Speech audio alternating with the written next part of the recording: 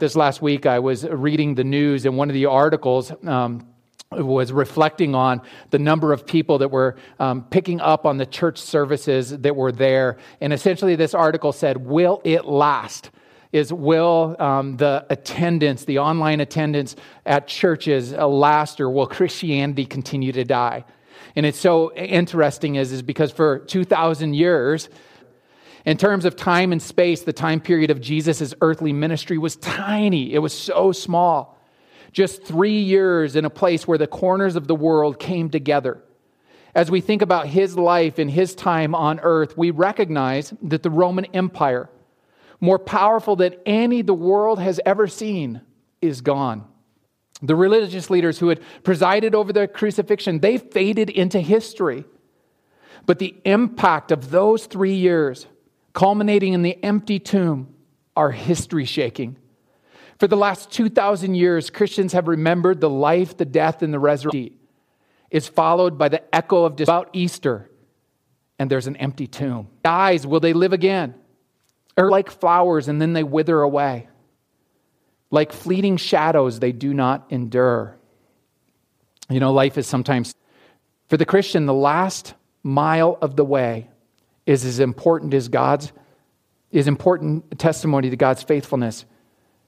For he said, "I go to prepare a place for you." Those were Jesus' words to his disciples is "I go to prepare a place for you. You don't have to worry, because I'm going to prepare a place for you."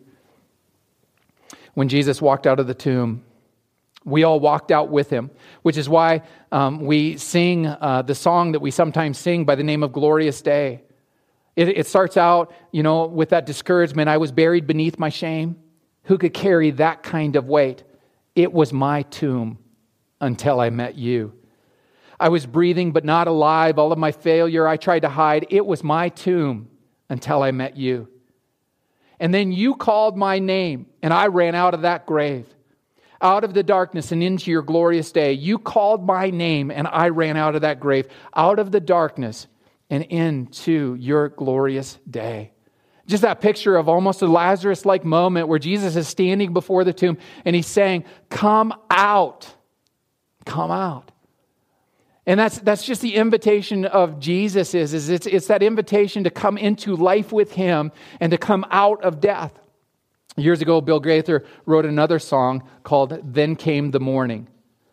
And the words of it are, the dreams that they had dreamed were not what they had seemed, now that he was dead and gone. The garden, the jail, the hammer, the nail. How could a night be so long? Starts out pretty rough. And then the song says, "Then came the morning, night turned into day. The stone was rolled away. Hope rose with the dawn. Then came the morning. Shadows vanished before the sun. Death had lost and life had won. For then came the morning." Then came the morning. Night turned into day. The empty tomb says, "He is risen." Now with the angel who is in the tomb, we can say, "He is not here. He is risen just as he said." With the women who had first gone to the tomb and found it empty and then ran to tell the disciples, we can say, "He is risen." With the two people walking on the road to Emmaus, we can say, "It's true. The Lord has risen." If you go to the Garden Tomb in Israel, there's a small little plaque on the little wooden gate by the tomb that says, "He is not here, for he has risen." This is the answer to Job's question. If someone dies, will he live again? And the answer is Easter. It's the simplicity of the resurrection. Alistair Begg says this, because of the resurrection. He says, "Friends, we have a story to tell. The resurrection is a cry for meaning. It's a cry for freedom, because the resurrection reminds us that Jesus really does set people free. Everything else that we think gives us hope is an illusion." And I think that the virus that's going around, the coronavirus, reminds us of this. The idea that we have this vast medical knowledge that can set us free is an illusion. The idea that the economy will always tick along with no bumps in the road is an illusion. The idea that life should be easy is an illusion. But if the resurrected Son of God sets you free, you shall be free indeed. Free from sin, free from just the baggage of life, free to live a life of purpose. It is like Jesus standing and saying, Lazarus, come out, but it's your name that he's saying. And when you're free, because Jesus sets you free, you're free to know that you have meaning in this world. And we have a story to tell. When the world tells your story, it can tell you a lot of lies. But when God tells his story through Jesus for you, it forever changes your story into a better story. You don't get your meaning from your health. You don't get your meaning from your body. You don't get your meaning from your job or your money or from being active. If you do, then this virus can shake your world. Your meaning comes from the maker of heaven and earth. Your meaning comes from the fact that he loves you and that he sent his son Jesus to save you. Your meaning comes from being forgiven and redeemed and made his. And it is the story that we can own and make personal, but also that we can take to the whole world. It is the Christmas story. It's the crucifixion story. It's the Easter story. And it's not just a fable or a fantasy. It is history. It is his story for you and for me. There's not a single line of the Bible that makes sense apart from the conviction that Jesus has defeated death and is alive forevermore. It's important for us to remember that Jesus is not 2,000 years away. He is here, and men and women can still call to him as Savior and friend. The earliest church leaders knew this, and it's what they proclaimed to the world, and it's what we carry as our message today. We're called to be reconciled to God.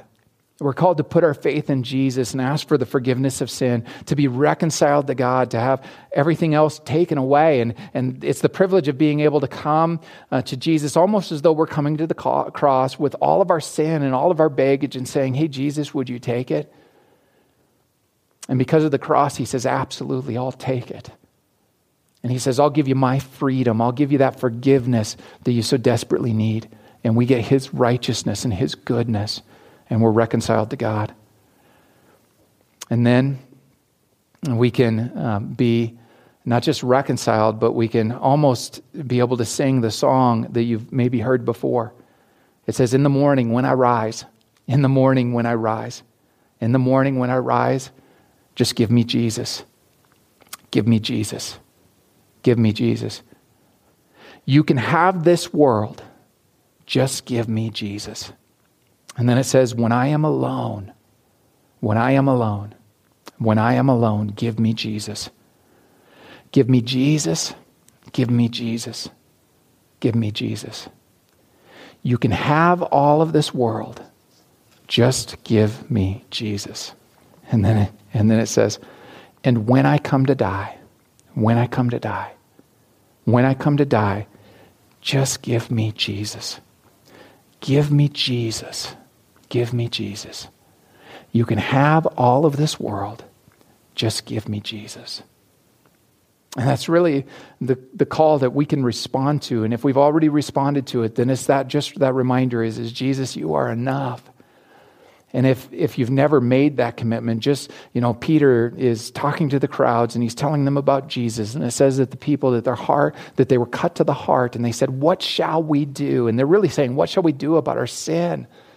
What shall we do about the fact that we're not really free? And he says, believe on the name of the Lord Jesus Christ and you will be saved. And so there's something about just saying, Jesus, I just believe in you and I just trust in you. Earlier, I mentioned several quotes from Billy Graham. There's no collection of famous quotes from him that would be complete without one of his greatest explanations of salvation. And here's what he says. He says, I am counting totally and completely on the Lord Jesus Christ and not on Billy Graham. I'm not counting on heaven because I read the Bible or because I've preached to a lot of people. I'm going to heaven because of what Christ did. What he did in stepping out of heaven, and what he did by living that perfect life, and what he did by going to the cross, and what he did by rising from the dead. And so the answer to all of our questions really is our questions about, what can happen? Can man live again? And the answer is Easter. The answer to the forgiveness that we so desperately need is Easter. The Bible says that we're dead in our sins, but we're alive in Christ. That's Easter. That's resurrection. And it's why we're celebrating today. It's why we're together. And so my prayer is that we would be able to just take so much joy today in celebrating Easter, not because it's just another holiday, but because it just yells the resurrection. It yells, He is risen. And we say He is risen indeed. And as we reflect on the fact that Jesus has left the tomb, when He left the tomb, when He walked out of the tomb, we walked out with Him. And so as we move to this last song, it's just an opportunity for you to be able to pray, to say, thank you, Jesus. And really in your heart to say thank you for the cross, but thank you so much for the resurrection. And if you haven't put your faith in Jesus, then you can do it during this last song. Here's the song.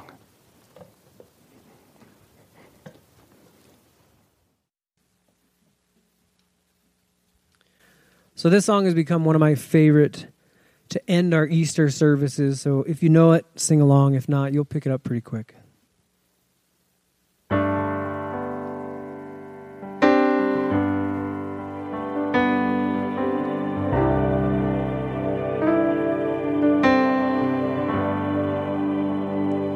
God sent His Son. They called Him Jesus. He came to love, heal and forgive. He lived and died to buy my pardon. An empty grave is there to prove my Savior lives. Because He lived, I can face tomorrow. Because He lives, all fear is gone. Because I know He holds a future. Life is worth the living just because He lives.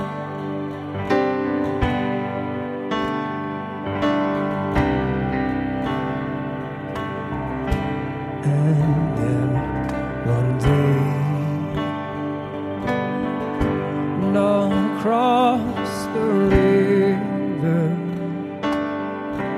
I'll fight life's fight.